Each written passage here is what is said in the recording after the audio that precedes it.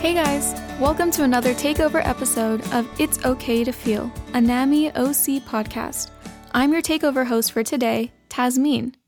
I'm a 19-year-old female, I am Pakistani American, and I am also a graduate of the NAMI OC Media Masterclass, which teaches the basics of podcasting and growing a social media presence. Thank you so much for joining in and listening to me today. My topic for today is on debunking expectations.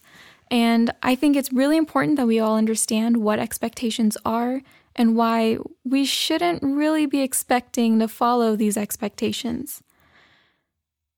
Before I get started, I just want to let you know that It's Okay to Feel is for informational, educational, and/or entertainment purposes only and is not a substitute for medical or psychiatric advice, diagnosis, or treatment.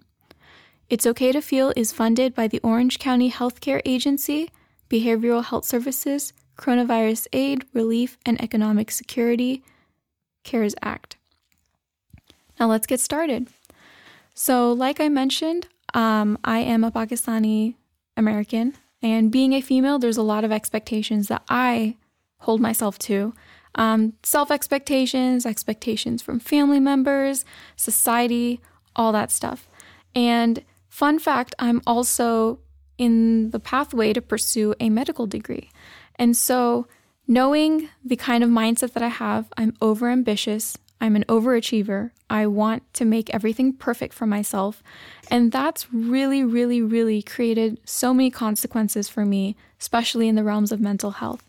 I struggle with just perfectionism and just not wanting to fail.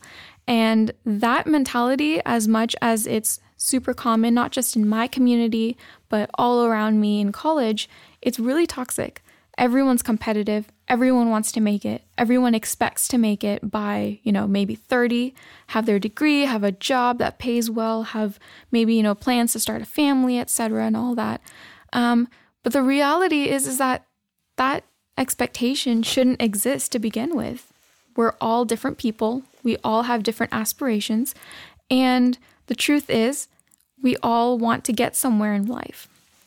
And when we're competing against each other, it creates a lot of anxiety and depression and just so many different issues for ourselves. And then we don't see ourselves, competing the way we think we should be competing and acting the way we should be acting. Our performance is not, that 100% performance that we expect ourselves to be. And so just seeing us not being able to react to that stimuli properly sets us back as well. And so it's just growing up with this, being an overachiever, wanting to get into the best med school, the best college, have the best grades, that's really damaging.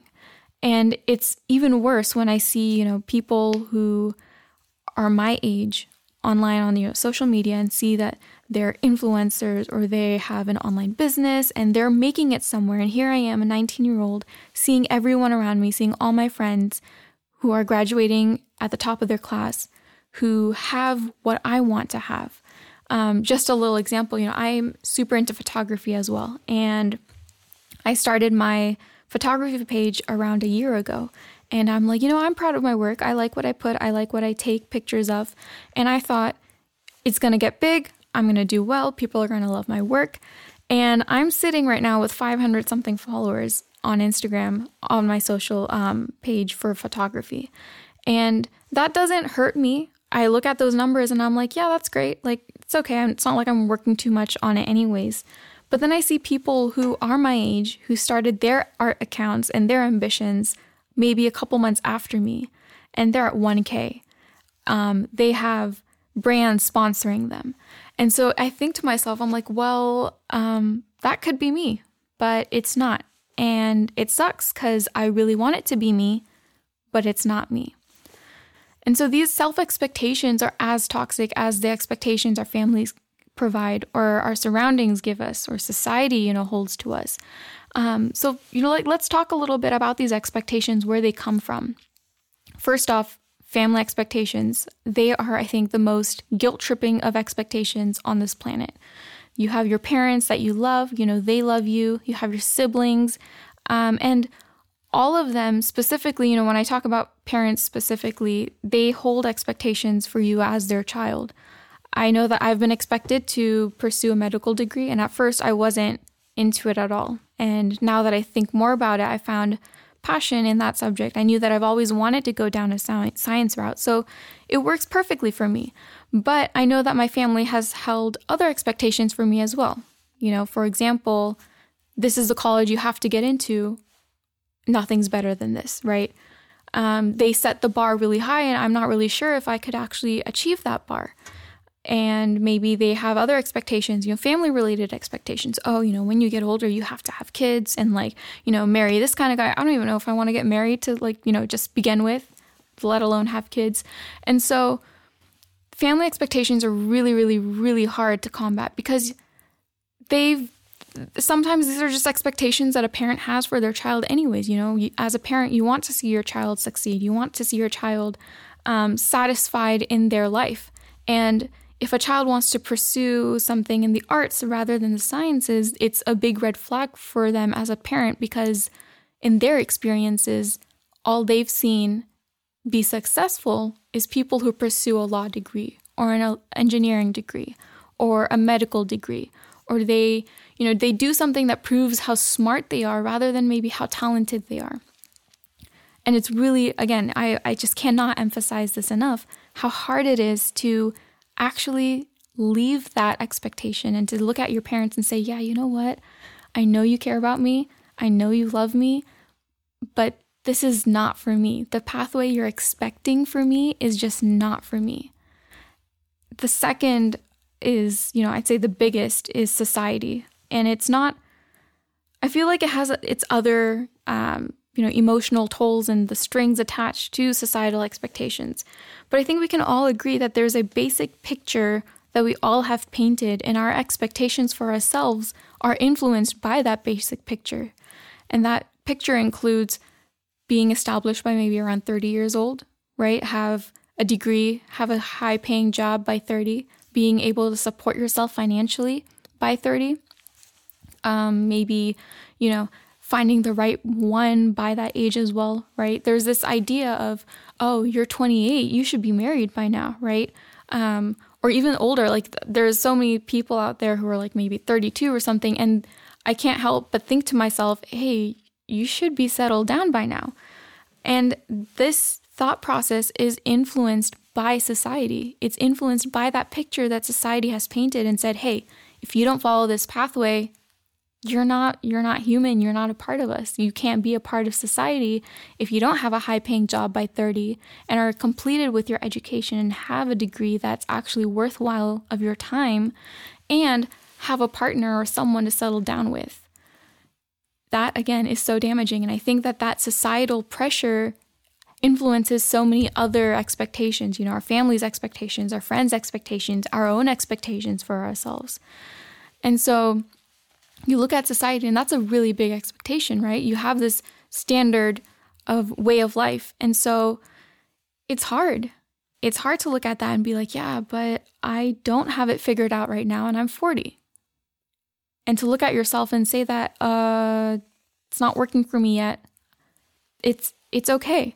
It's okay to be not ready at 40, to not have what you are expected to have at 40, or even older or younger. Doesn't matter how old you are. What matters is that if you're not following those expectations that society has, it's not that big of a deal.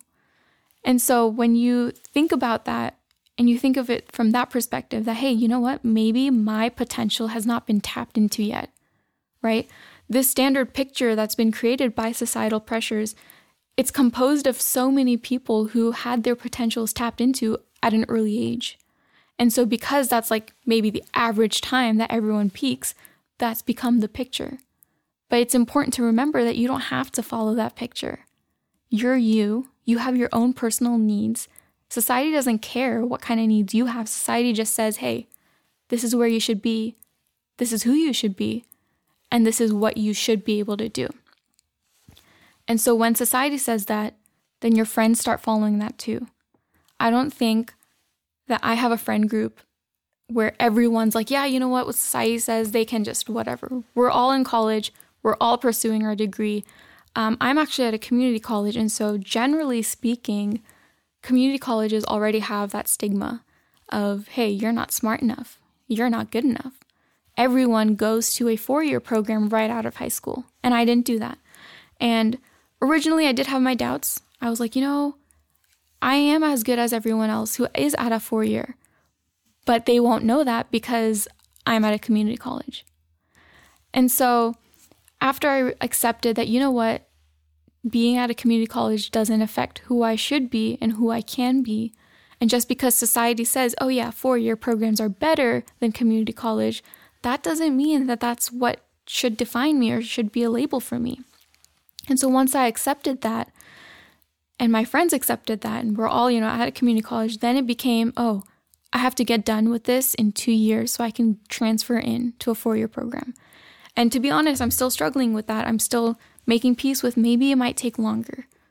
I'm still making peace with, hey, after high school, it's fair game. Everyone has the potential to do everything, and there's a chance that I might not be able to do what I can do at the time I expect myself to. And so when I see, again, that third facet where you see people around you who are your age getting it together, having it all for them. I have so many friends who are at UCs right now, and I'm sitting there like, that could have been me. I could have been that kid right there at UCLA and be thriving and chilling and just doing everything that I think makes me successful. But the truth is that my potential has not been tapped yet. And maybe it'll be tapped soon. Maybe it won't be tapped until a lot later. But it's important for me as an individual and for you as an individual to accept that you are an individual. Society groups us up into pools of people.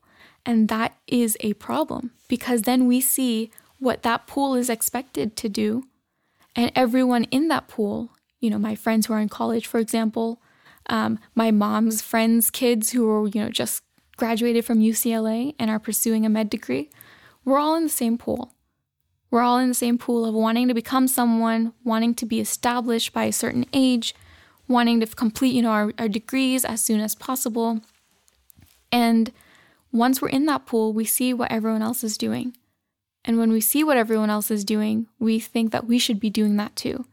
And this idea just goes beyond the whole peer pressure and everything that we were taught in school, This is the peer pressure that we weren't taught in school, actually. We were taught that, if someone forces you to do something that is wrong, you shouldn't do it, you should say no.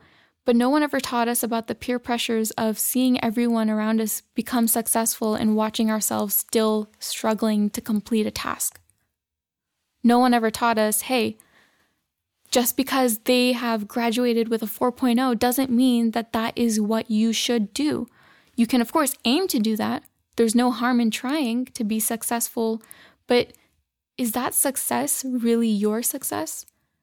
You have to think about what you are capable of. I'm not saying you're not capable of a 4.0, but at what cost? Is it going to make a toll on your mental health? Is it going to lead you to cut all your social ties out? Are you going to get a 4.0 by damaging what you have already that makes you happy?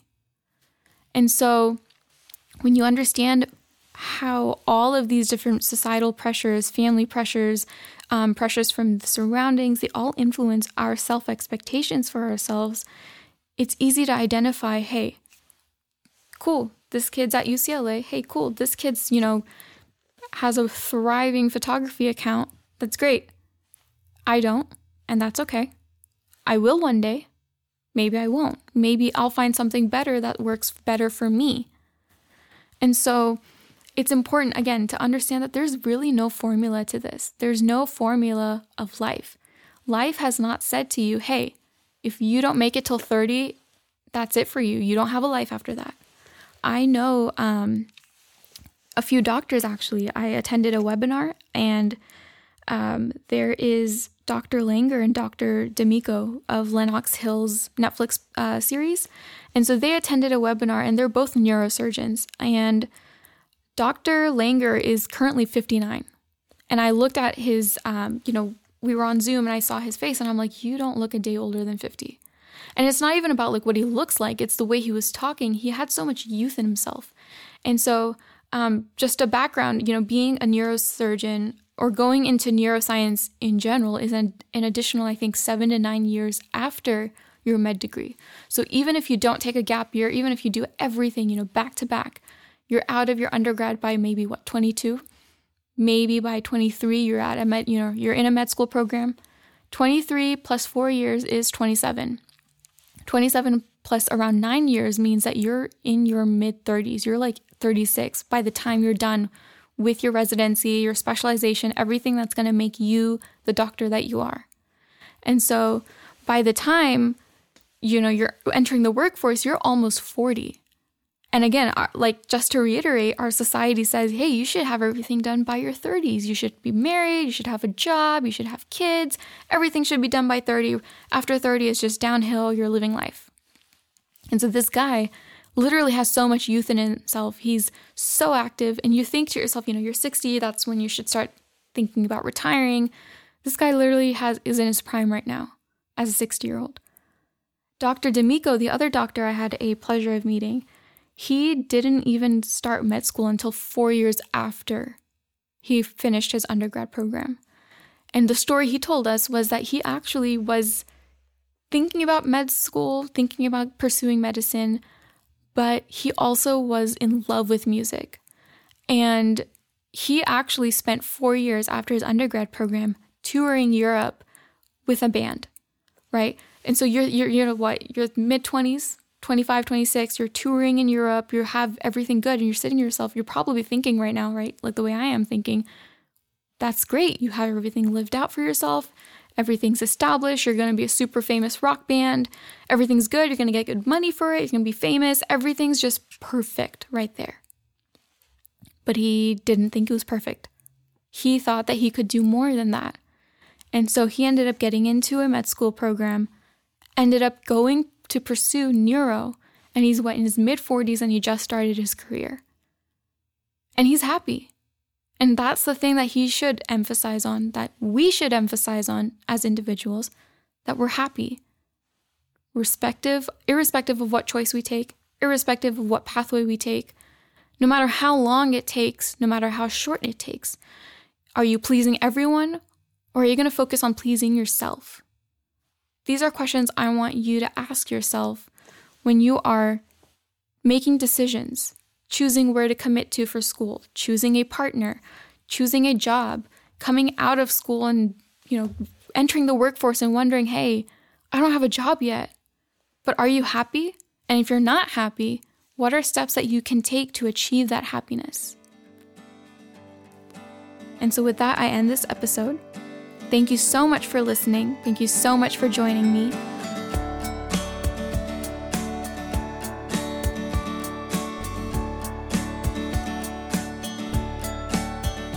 If you like the show, please rate and review on Apple Podcasts. It helps more people find the show, and it helps us to share our message of mental wellness to people in our community. And if you want to hear more of It's Okay to Feel, subscribe to the show on your favorite podcast app. Thanks so much and keep smiling.